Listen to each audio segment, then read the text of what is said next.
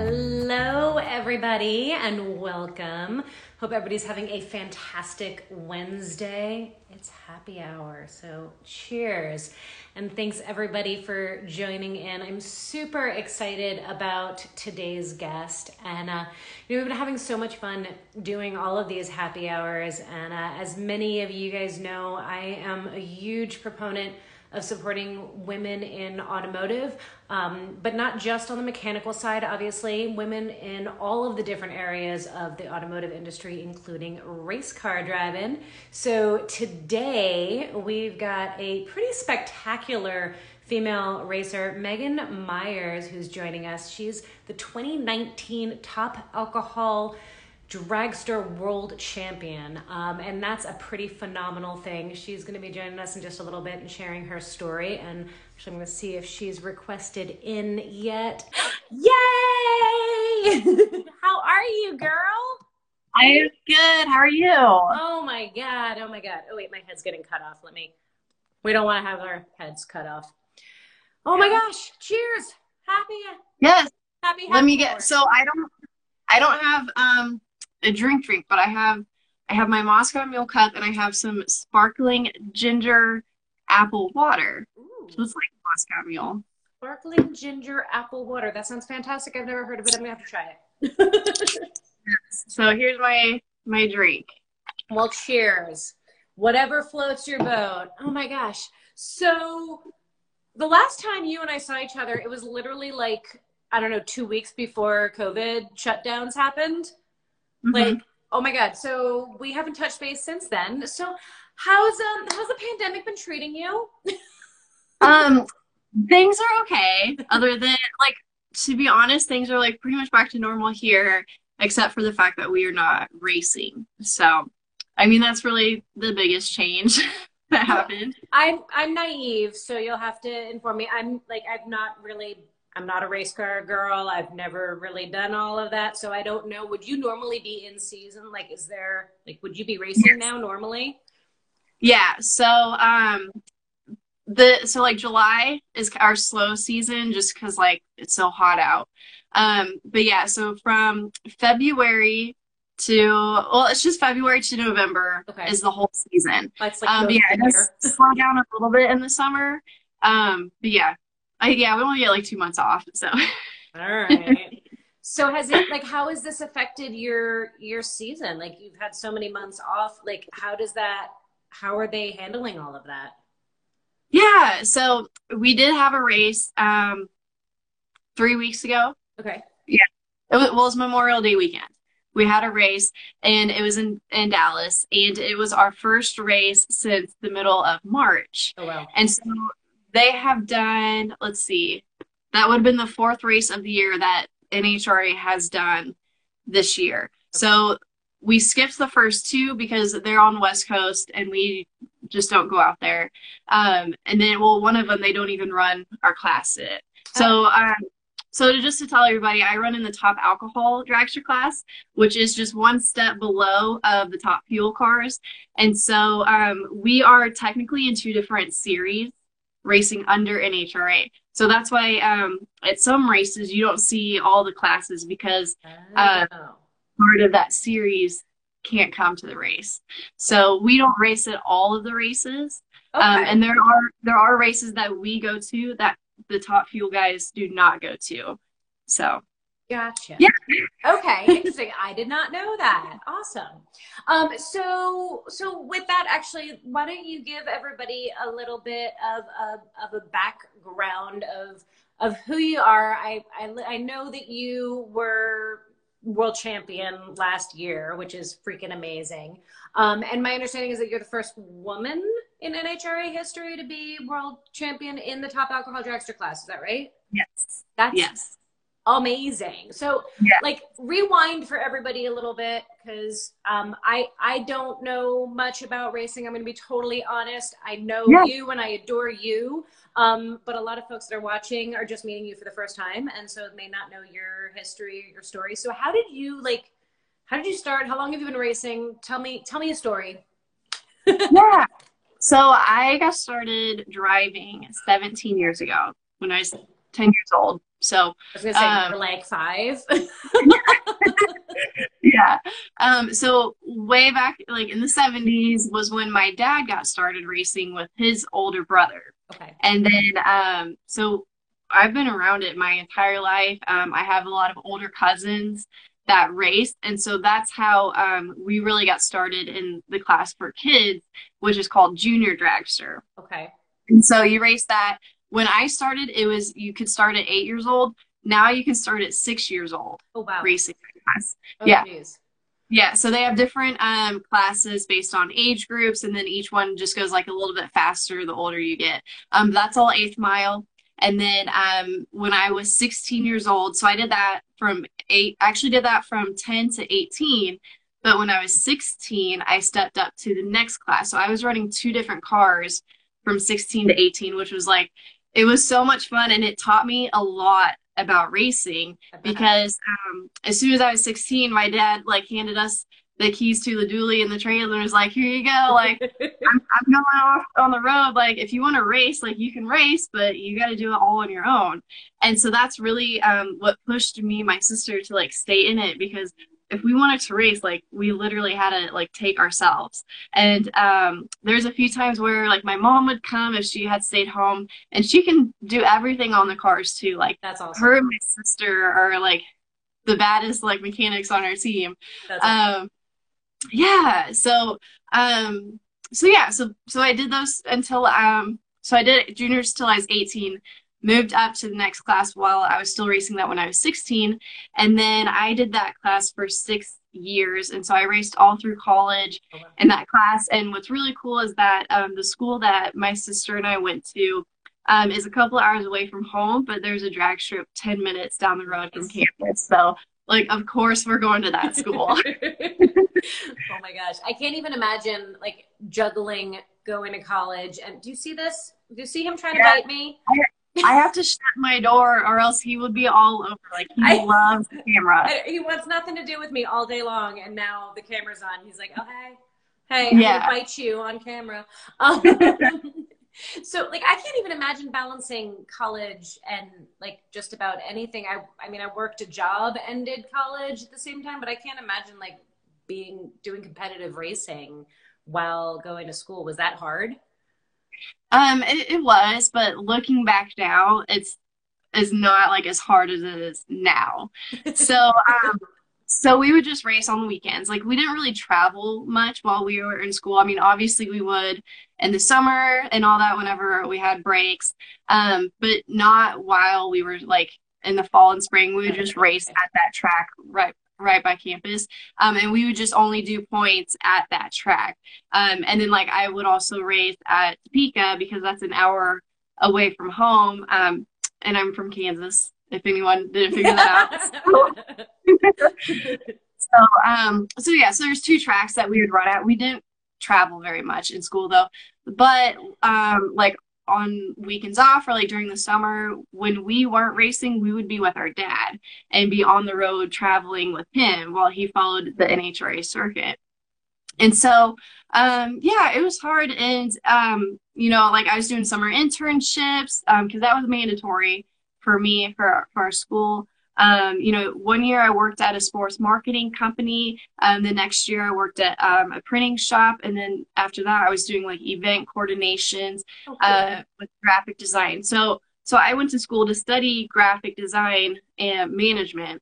And so I was doing websites, photography, videography, printing, like anything you could think of. I was doing that. And like a lot of the stuff that I learned in school is like already outdated just because everything's changing so much. But that explains like some of the newer stuff that you're doing in your career that I want to talk about later, but I want to stay with racing for a little bit before we shift into that. I have to ask you, because I had Sally McNulty on a number of weeks back, and she's kind of like the opposite story as you. Like she came into it later in life, like didn't grow up around it. So I guess like there's 2 things that come up for me, and you and I have talked about this a little bit. Like there are some people who were saying like, oh, it's easier because you grew up in it, right? You started doing it when you were young, and there's definitely some advantages to that. But then there's the other side of like working with family and racing with family, and like your whole family is involved. So what, like, what's that experience been like for you? It's been interesting. So growing up, I knew this is what I wanted to do. And like my dad's like, it's here if you want to do it, but it's not free, but it's here. And so we had to earn our way. We had to work. I mean, nights and weekends, I was in the race shop, especially like when I did not want to, like when I'd rather be off with my friends, like going to the movies or going to the pool or whatever, I'd be stuck in the race shop. And like I did not like it. Like to be honest, like I didn't really enjoy it. But what were you doing in the race shop? Like, were doing mechanical stuff, or were you doing like the grunt stuff? No, I'm the one who hands my dad the tool and then has to vacuum up his mess. Like, right. Well, no wonder you didn't like it. But no, like, so back then we only had one car, which like seemed like a lot of work. Now we have 3 cars, and it's like now we have a full-time guy working for us to help handle this. But so when we would go race with our dad, like we didn't have the big budget that we do now. And so it was my dad, it was my mom, me and my little sister, and then we had one other guy who lives in Kansas City who's been with my dad for like my entire life. Oh wow. And so we'd go to the racetrack. So to work on our cars, we need at least 3 crew members. I mean, we can get away with 2 guys, but 3 or 4 would be great because we have one that does clutch. We have one on each side of the motor and one does bottom end.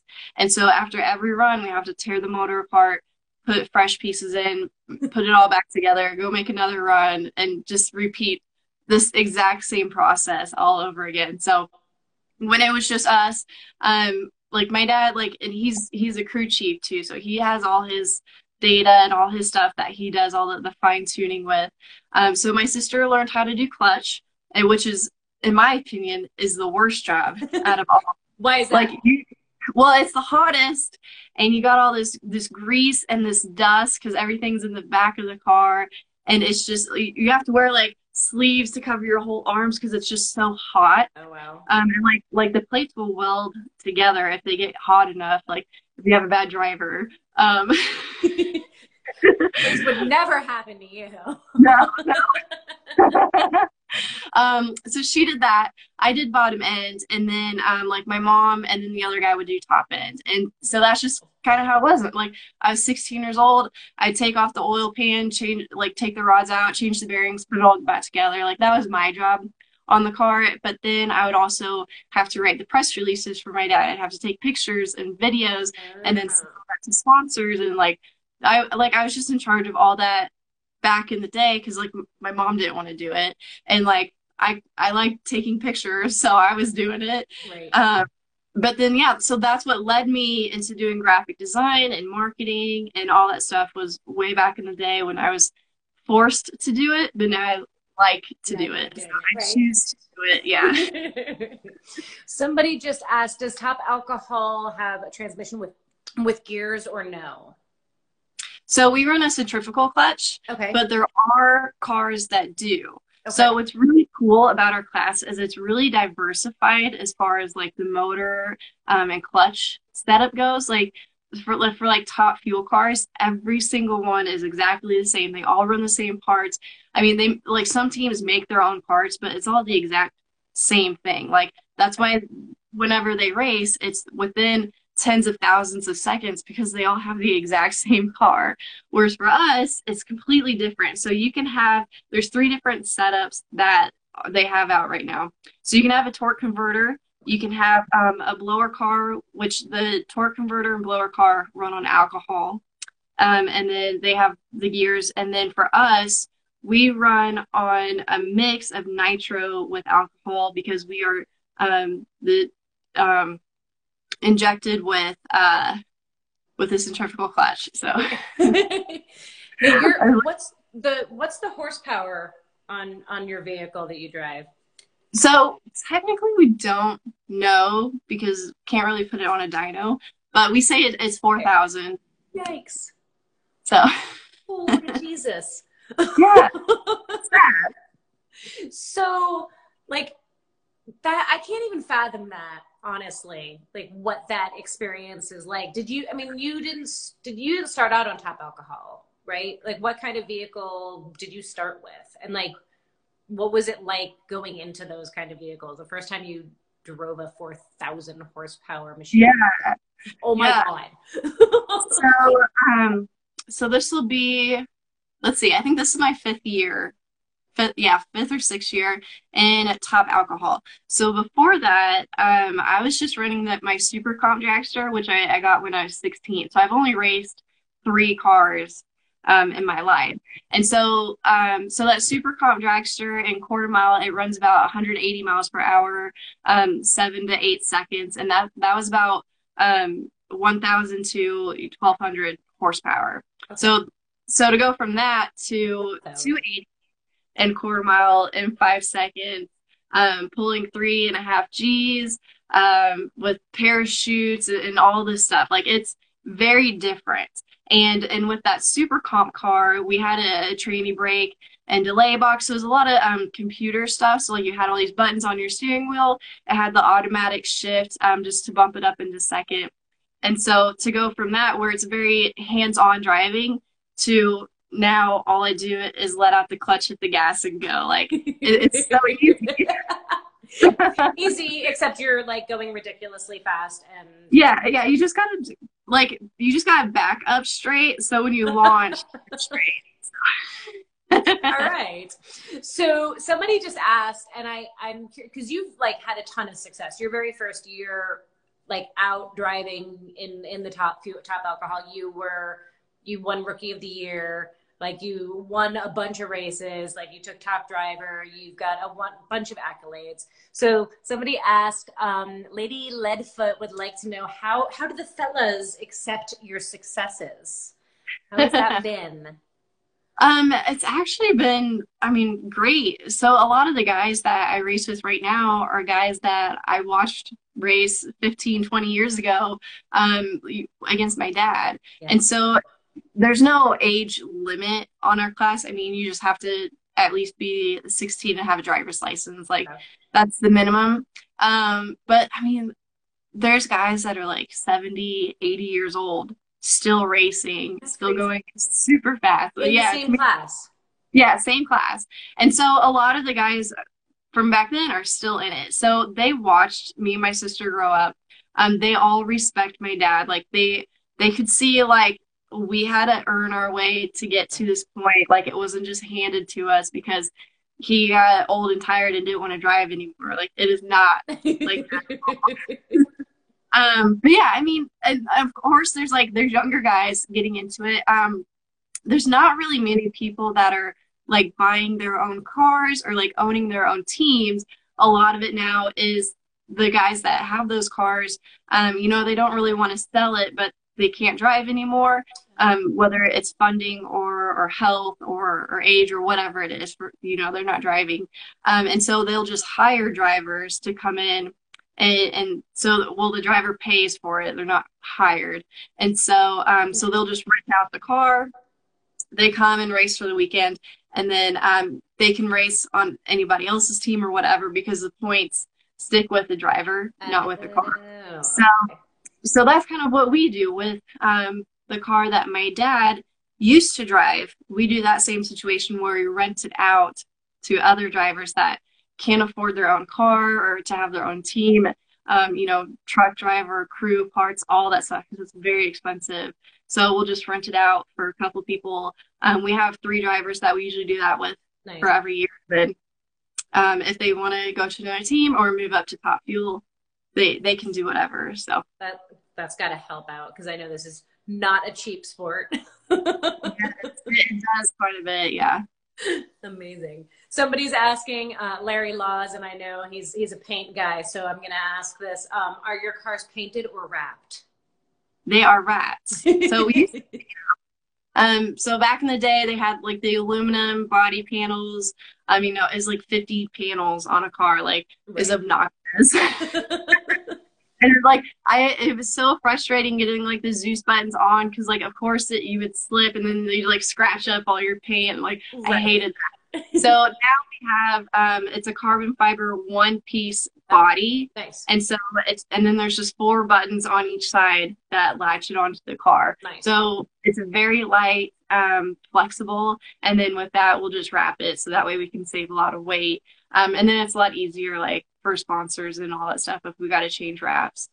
Do you find, like, I'm listening to you and you are so freaking knowledgeable about the car and about every little bit of it. Do you find that most drivers are that knowledgeable about the cars, or is there kind of a separation of like those who work on them versus those who drive them?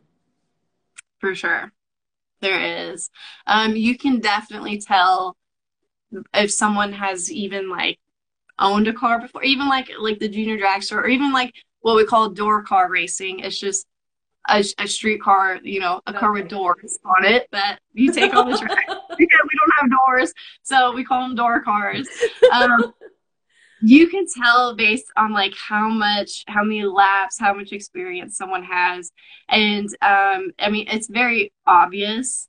Even like I said, our cars are easy to drive, but you have to know how to use a clutch. And there's a lot of people nowadays that have no idea how to drive with them. Right. And so it takes a little bit to teach them. And yeah, the gap is getting bigger with that. And for someone being in me and my sister's situation, when I'm gonna be honest with you, Bogey, Please. When we have those drivers like apply to be on our team, you know, like we have a lot of restrictions. You know, you have to have this many laps, you have to have gone this certain speed before and all that stuff. Makes sense. But when someone, just because they have a lot of money for some reason, and one day they wake up and say, I want to be a race car driver. and sometimes you have to say yes because you need the funding. And there's teams that will accept them, and then it takes them forever to teach them how to drive because they just have no idea. They don't understand, like, when you're going that fast, to be able to know this is 60 feet, this is 330 feet, this is half track, here's the finish line. Like people don't know where those marks are on the track. And it was so frustrating for me and my sister, where like we had to work our way to get here, and just because, you know, they have money, they get a prize. Yeah, ain't that the way of the world?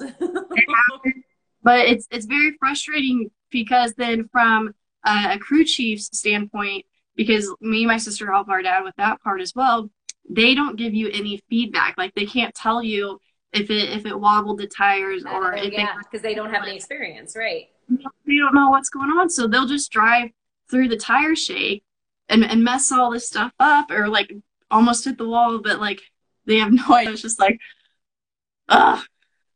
Yeah.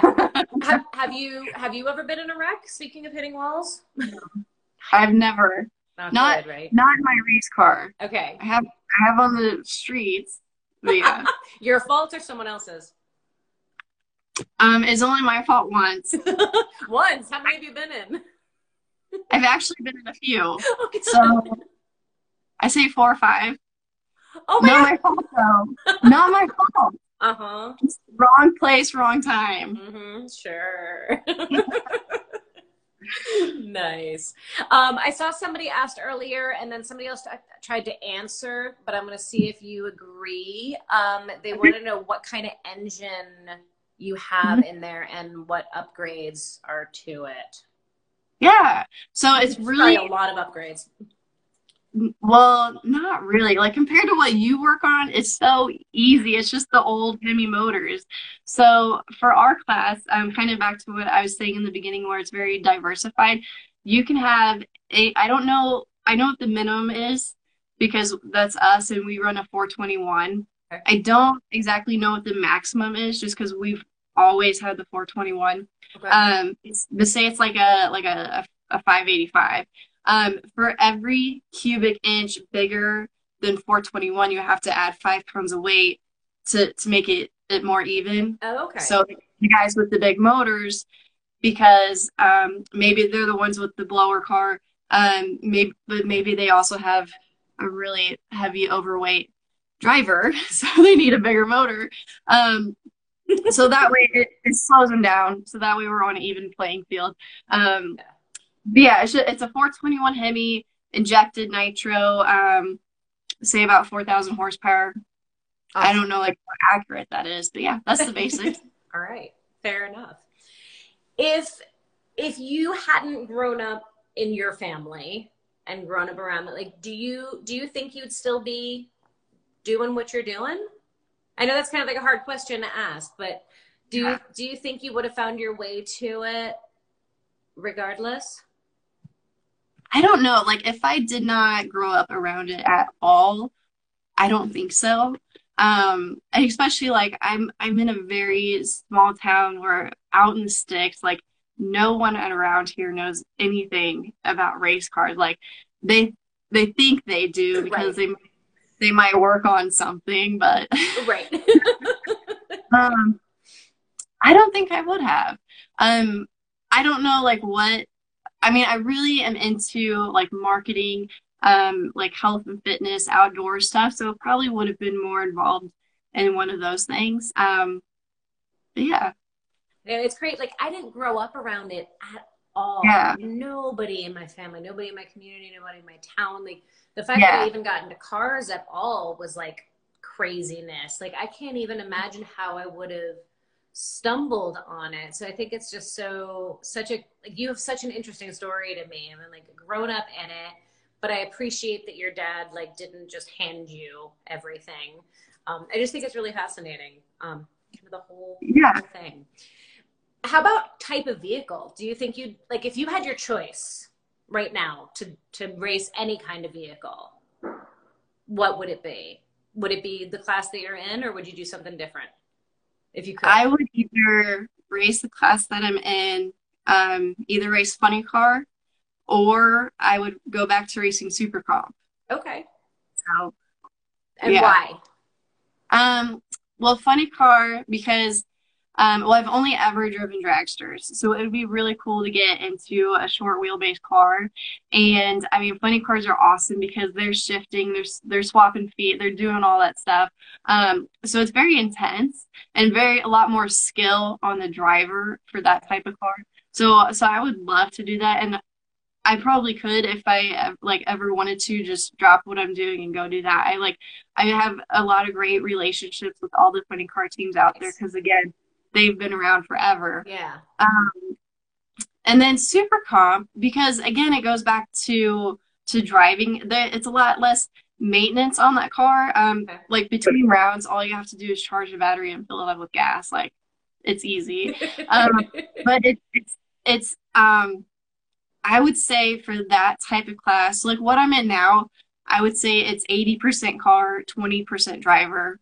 Okay. Super comp, I would say it's 50-50. So there's a lot more skill that goes into it. Your reaction time, like if you have like a tenth of a second for your reaction time, like that's okay in that type of class. Interesting. Okay. Whereas like in my class now, that would be like amazing.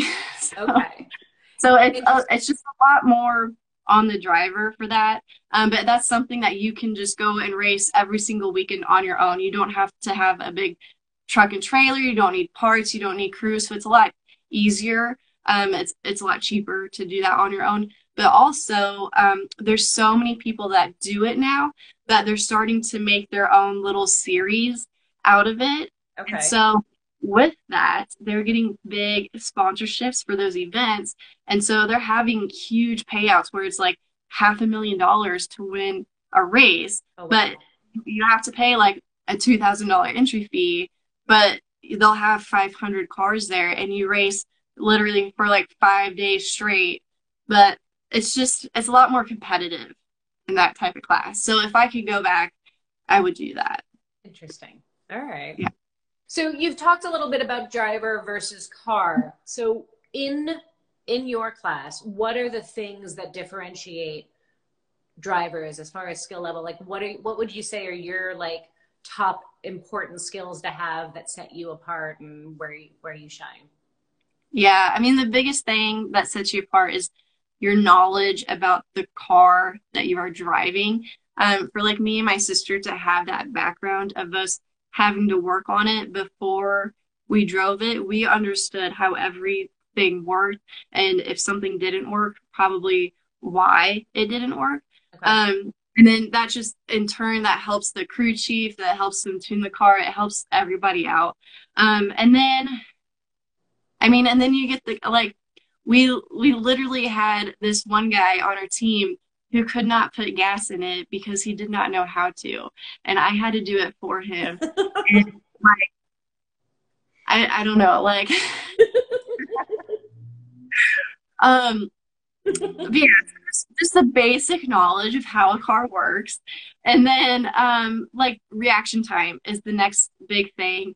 I mean, for our type of class, because we're going against blower cars, so they're revved up, whereas we're just sitting at an idle. So they're naturally going to have a better reaction time than we are. But we, for our type of car, we can pull more speed on the top end. So that's why like our type of cars have the bigger mile per hour, the 285 that we have, whereas for them a typical speed is like 270, 275. So it, again, it's just whatever makes it fair. But if someone can get a head start on a blower car and then just keep that lead, it's so much easier. And so that's why like I always try to work on my reaction times. But I made a post a couple of weeks back. I saw and that. I was going to ask you about it. yeah, so I did a poll, and I think I like made a whole video about it. But I told people, it's like I don't use a practice tree, but like I still get really good reaction times like for our type of class. And there's some like mixed comments about that, because a lot of people do use the practice tree because it's the only thing that you can really do at home that to simulate the to get good reaction times. But for me, it's more about focus. It's more about, so like I like to do yoga and like meditate so that way I can just like get in that zone. But it's also like I like to do like tennis and like other types of sports where like it's still like reaction time, and like the best thing you could do is like get a tennis ball and like throw it back and forth with someone, and but like keep eye contact with them, but like they're throwing the ball over here and stuff. So stuff like that you can do to work on your reaction time. You don't have to have this computer to do it. That's smart. I like the like it's stuff totally outside of what you would think. Like I don't know that anybody watching expected you to say that yoga helps you or that playing tennis helps you with your reaction time on the racetrack. I think that's really cool. Yeah, well, and then another thing would be archery. And so like we go bow hunting, and even like just shooting clays with a shotgun, like you have to get in that zone and like make a split second decision, and just getting that natural instinct to react. Like how cool. that's gonna help you. So interesting. yeah. That's fascinating. Very cool. I dig it. I've got another question here. Let's see what this one is. Let's see. Someone wants to know, when are you going back to No Problem Raceway? I'm not sure what that is. That okay. Does that make sense to you? Okay. Yeah. So, is that the name of a racetrack? It is. That's awesome. Yeah, so that's down in Louisiana. So that's by New Orleans. And we only go there once a year. So it's usually one of our first races of the year. So we were there in March this year. So I won't be there again until next year. Okay. So. All right. Fair enough. And then there was one other, what is your favorite racetrack that you've ever been to? Oh, great question. So my favorite one is Z-Max Dragway in Charlotte. Okay. And for many reasons. So I won my first race there, or NHRA race there, back in 2016. So it was my rookie year, my second race ever. And I won the race. So, and it was at a track that my dad had never won at before. Oh, wow. So it's kind of cool to like have that on him. Uh-huh. And then how did he take that? Yeah. So then we went back in, so that was 2016. 2017, I don't think I won there. No, I didn't, because I won in Chicago. It was the only one I had in 2017. 2018, I won both races there. And then 2019, I lost to my teammate. She won the race for the first one, and in the second race, I won last year, and that's where we clinched the championship. Nice. So I've had the most success there, and a lot of it is because we run early in the spring, late in the fall, so we get like the perfect weather when we're running there, low conditions. And then also my title sponsor is NGK Spark Plugs, and they are the main sponsor for that event also. So like they have this big suite in the tower. They bring out all their customers. We even do like a race the day before the race starts. We rent. So the first year we did it, we got Camaros to rent. Oh, fun. And someone got a little off track with it. So we were banned from doing that. Oops. And who was this someone? I can't say. It was not me. You? No, okay. It was my teammate. It was not me. And then the next time we did it, we got Camrys to race. So that's not nearly as much fun. No, it's not. Oh my God, that's amazing. Yeah. But it was cool because my mom came and she got to drag race a car down the track, and she had never done it before. So. With all of her involvement, she'd never. Yeah, never done it. Oh, how funny! Yeah. Did she like it? I don't know if she cared for it, but yeah. Oh. She's like, it's cool. I'll stick to behind the scenes. Yeah. Awesome. And this is a really great question. Have you ever had a hard time finding drag racing equipment your size, suits, that kind of stuff, even like work clothes and boots and whatnot?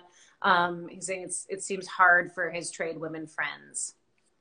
Yes, we did in the beginning. And so, I mean, to start off with the kids stuff, like obviously they're not going to make every single size for kids in fire suits. So you just had to find the smallest one that could fit and then grow into it. And we still have those uniforms.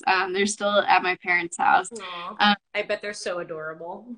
Yeah, and they're so raggedy too because they were hand-me-downs and already had like holes in them and everything. But I remember the day that we went to pick up the junior dragsters, we had a rollback tow truck because my parents own a tow truck company, so we used a tow truck to pick up the cars. And it was two brothers that they were just teenagers. They didn't want to do it anymore. They wanted to do something else. So we bought everything that they had, including their fire suits. And I remember I put everything on, like even the neck brace, and like wore it the whole trip home, and like even walked into the rest stop with it on, like just like so excited. Yeah. So we still have all that, so that's very special. So cool.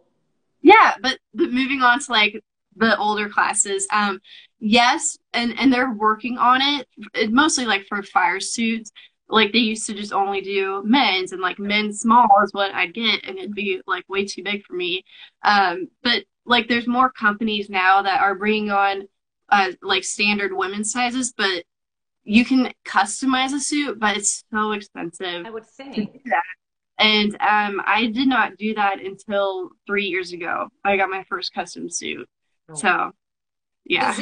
So for me on the mechanic side, wearing a uniform that doesn't fit, it actually like got in the way of my ability to do my job. Like it was too baggy on me. It would get caught on stuff. It was like a safety issue. Do you find the same thing? Like, do you feel like it's a huge difference having a suit that actually fits you? Yeah, and we kind of just got used to it too.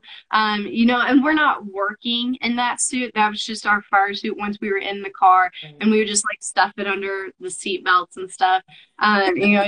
Just tuck in the extra material. Yeah, but like I mean, like the pants would come up to like the middle of our waist, and like you look goofy wearing it like that.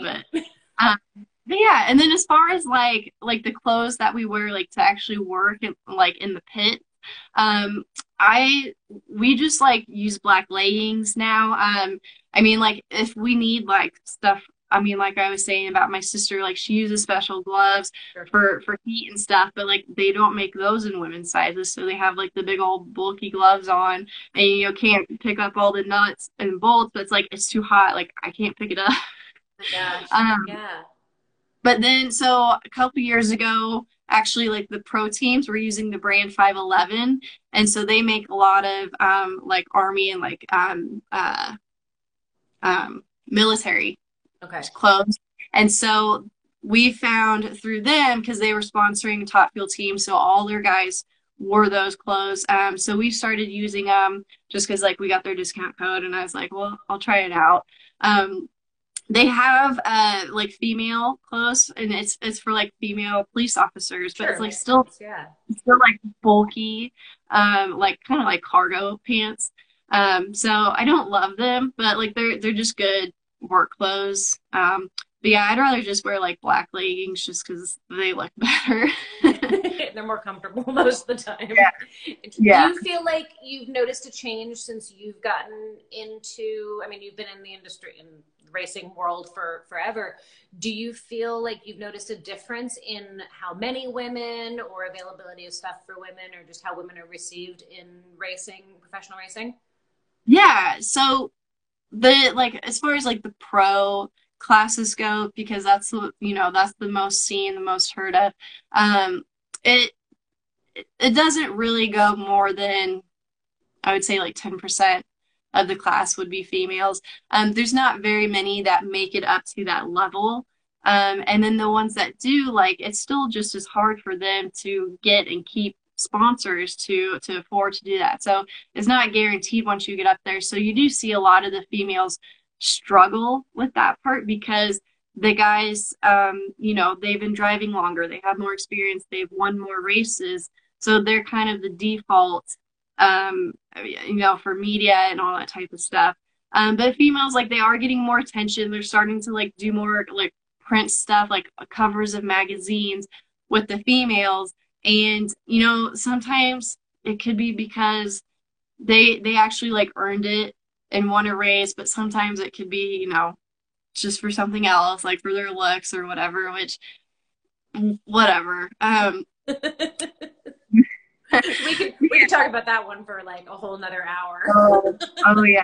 Well, it's like one of the magazines. So we have two main publications, and there's a couple others, but there's just two main ones for drag racing. And one of them, they have two issues that they do for women, and I don't know if it's like a good or bad thing, but one of them's in spring, and it's called the hottest issue. And then the one is in the fall, and it's I don't remember what it's called, but it's like I don't know if it's a good thing to separate the girls like that. Like, why don't you just promote them just as much as you would a guy? But I don't know, that's not my area. Yeah, I think that's an interesting, like, that's a whole topic. Like, and I see all the different sides to it. Like, wouldn't it be nice to just be a race car driver, not a female race car driver? Like, it would be great for me to just be a mechanic or a technician and not like a girl technician or a female technician, right? And yet at the same time, like, acknowledging that there's not that many of us. And so we are still kind of an oddity. And like, but your percentages are way higher. It sounds like there's way more women in racing than there are in auto mechanics. We're only like 2.5% of automotive techs are women. So Yeah, and it is bigger for like the sportsman classes. There are more females just because, again, you can do it on your own, and it's a lot more affordable than the big classes. So for us, we have four female drivers and one male driver on our team right now. So, but we don't have any female crewmen other than me, my mom, and my sister. So, and then like the girls that do join our team, like, they don't want to work on the car. So interesting. Huh.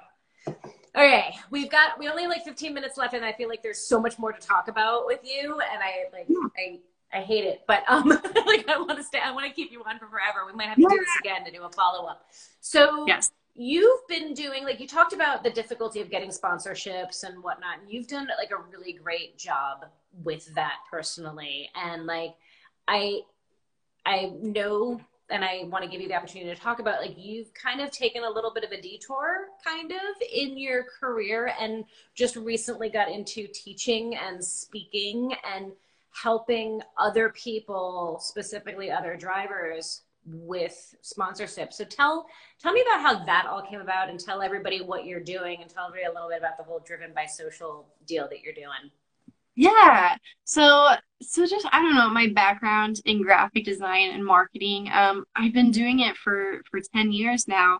I've been a freelance designer for 5 years. And I did that for the main reason of because I wanted to have a career where I could work on the road because I knew I was going to race. Like no matter what, like I was going to make that happen. That was my priority. So I needed a job that could fit around that. And I mean, working for my dad full time does not pay the bills. Like I don't even No? get paid. So like I have to pay him. And so I needed a job that I didn't have to stay home for. So I've had this this dream, and it's so cool. It's 5 years after graduating college. I didn't know I would already be world champion. I didn't know I would have won. I've won 20 races already. Like I didn't know I was going to be that successful. But like I mean, obviously I knew I had a good team, but it's just so cool because I dreamt of having this job and this career as a race car driver and all this stuff. And now it's all coming together. So now I'm focusing more on building my freelance work, getting more clients because I do hero cards, I'll do t-shirts, I do like magazine ads, basically anything that racers need because there's really no designers out there that are tailored for racing. And if they are, it's more like the back in the 80s with like that same font that everybody uses and like the checkered flags and the flames. You mean like, that's not cool anymore? That's maybe for like the 60-plus-year-olds. Very diplomatic of you. That was very diplomatic. but not so much anymore. Not for my demographic. So so I'm just like, if a racer needs it, I will do it. And like, I don't really charge a whole lot for it because it's more just like, I want to help people out. And it's just so cool because I built such great relationships with people, and a lot of it's online because I do a lot with social media. There's a lot of racers out there that I work with that I've never met. I probably will never meet because they might do I don't know, like sand drag racing, or they race in Australia. It's like I don't know if I'll ever meet them, but it's just so cool to use social media. So I came out with this social media course called Driven by Social. And to be honest, like it's something that I've had on my to-do list for years, like always wanted to do it. But what really made me do it was the fact that COVID-19 happened, racing stopped, and I had to cancel my wedding. And I was so emotional. Like I needed something to keep me busy. So that I made that. And I absolutely loved doing it. Like I had so much motivation, so much energy, so much passion for it. Like I'd stay up till 2 or 3 in the morning making PowerPoints, recording videos, and then, like the next day, like I hated it. So then I just redo everything. But yeah, I love. I'm glad I'm not the only one that happens to. Like that's awful. I've got to start all over. Yeah. Oh man. And I wanted to launch it like in the middle of April, but like it was not ready at all. So I pushed it till later on, to beginning of May to launch it, and it was very successful. So we have 75 students in there right now, which I was just hoping for 20, just because if I got 20 students, I would make back enough money of how much it costs to make the thing. So we got 75, which is awesome. And so like I loved just checking in with them. And some people have completed it, some haven't, and that's okay because it's something that you have for life. So you can go as fast or slow through it, however you want to. But it's just so cool because it's like I kind of been part of their journey now. So like I'm kind of coaching them on how to like market their sponsors online and do that type of stuff. And it's just a passion project for me, and it just makes me so happy. And so like I definitely want to keep doing more of that. So I closed enrollment just because I didn't know like how people would take it, or how many people would even want to do this thing. So I'm going to open it up again later on this fall. I don't know exactly when, but I just want to help more people out. So Very cool. Yeah. So more courses in the future? Yeah, I definitely want to do a course about sponsorship, because that's the biggest struggle with everybody right now is how do I get a sponsor? Especially if it's just a local bracket racer who doesn't travel, more than 4 hours to go to a race. How can they get a sponsor? And like I just did an Instagram live video on my page on Monday, kind of talking over this process. And it's like, you don't even have to go to a race anymore to get a sponsor. Like, you can do everything online. I mean, we see it so much in like the health and beauty industry with all these Instagram influencers. And it's like, you can do the exact same thing. Yeah. But it's more than just putting a sticker on a car or wearing a t-shirt or a hat with your logo. It's all about the activation, the engagement, and people just don't know that, and they don't understand it. I mean, like Instagram gives you insights. You can see, other than how many likes a post got, you can see how many people viewed it. If it's a video, you can see like how long they watched the video for. And they give you like their age, their location, their gender. So it's like you have all the information that you need for free online. Just put that all in a packet and send it to a sponsor. Like, that's all they need. Yeah. Absolutely.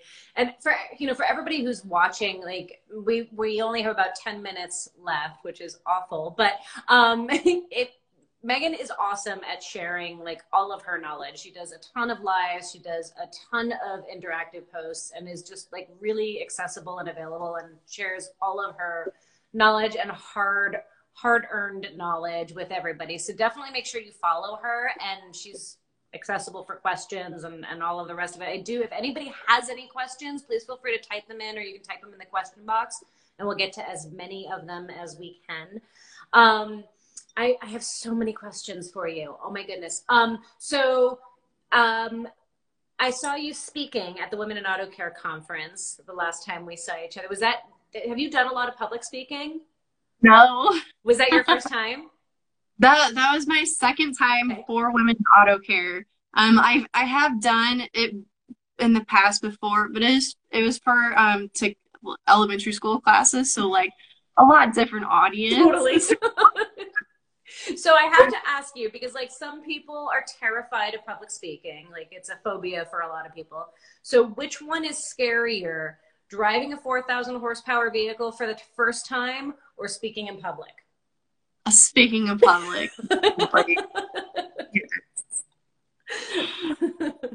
Yeah, and that's like, yeah, that's like one of the things, like the more you do it, the better you get at it. I mean, like anything in life.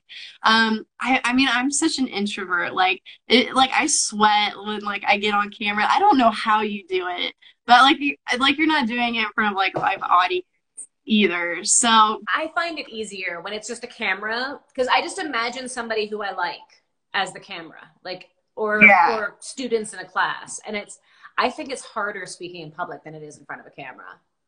Yeah, for sure. And like, it's funny because like I used to be so camera shy. Like I did not, like, even like in trade shows, like going up to booths, like introduce people, I would get so shy doing that. But like literally my dad would like push me and like force me to. So like I've gotten used to it now. Yeah.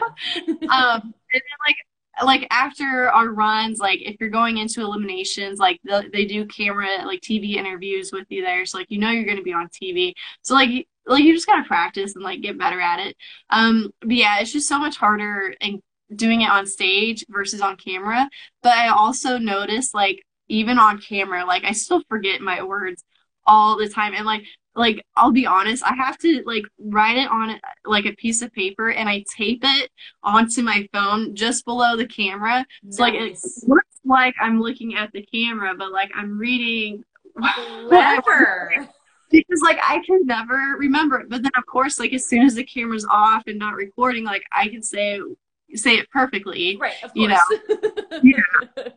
Oh man, I was so nervous getting up on stage at Women in Auto Care. And you did awesome, by the way. You did absolutely awesome. You did not look nervous at all. You're a great speaker, great teacher. And I enrolled in your class.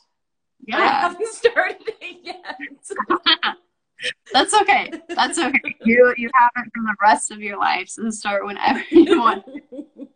Yeah, it's like I have to already go and then like make some updates to it before I open it back up. Yeah. Because like Instagram has changed and like added some stuff and changed stuff. So like lives aren't on stories anymore. So like I have to take that part out of the course. And but yeah, like it's just you know, another perk of getting it. You have it for life. So whatever updates there are, you've got them. So you don't have to repurchase it every time Instagram wants to change the algorithm. Right. Seriously.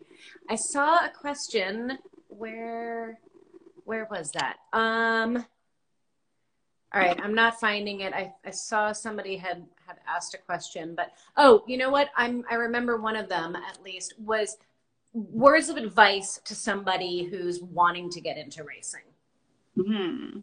Great question. So the first thing like kind of depends on your age. If you can't afford a car, then the biggest thing is just finding a car to rent. And so to do that, it's very easy. Just go to your local track on a night that they're having a race, Okay. and just build relationships with everybody. Find the team that you really connect with, and you know, that you want to be friends with, because once you are a part of a team, like you are together all the time. So you want to make sure it's people that you actually like. get along with. Yeah. And then from there, I mean, if they have the option of renting out the car, like if the driver can step out, or if you you know, you're able to help them with funding, then they kind of have to let you in the car to drive. But yeah, the first thing is just if you can't afford to buy your own car, which you don't have to have anything fancy at all. I mean, you can take your street car and race it. They have classes for that. So like you don't need a race car. Like you can take your regular car out there. But yeah, just the biggest thing is just relationships, connections, get to know the people that own the track, that work on the track, and build relationships with them. I mean, that's never going to hurt you in the long run. And then, I mean, from there, the next thing would be like trying to find sponsorships. And again, it goes back to, I mean, if you're just someone that wants to race local, what's a local business that you could help out? Or if it's something you could do online, or if is it a retail store, a car dealership? I mean, there's just so many possibilities that you could do. You just have to get really creative, because a lot of times people don't understand the fact that you're working for them, you represent them. It's not them trying to help you race. It's you are advertising for them. So how are you better than a billboard, or how are you better than an ad in a magazine or on the radio? Like that's your competition. Your competition isn't technically other racers, it's other forms of advertising. So it's a really good point. Very good point. And on that note, we have 1.5 minutes left. So okay. We're going to use that to say thank you to everybody who tuned in and everybody who asked all the awesome questions. And if you don't follow Megan, make sure you do. Go check out her page, check out her website, reach out to her, connect to her, follow along on her amazing journey, because I'm sure she's got a ton of really cool stuff up her sleeve for the future. And thank you guys so much for joining. And Megan, thank you. We'll have to do this again in the near future, because clearly there's like a ton more that we could talk about. So yes, for sure. Thank you so much for inviting me on, Bo. Yeah, I've been like watching your other ones. It's like, oh, I hope I get to be on sometimes. You know? Absolutely. Yes. Absolutely. All right. Well, hopefully I get to see you in real life soon. And until then, stay safe. Take care. Bye. You too. Bye.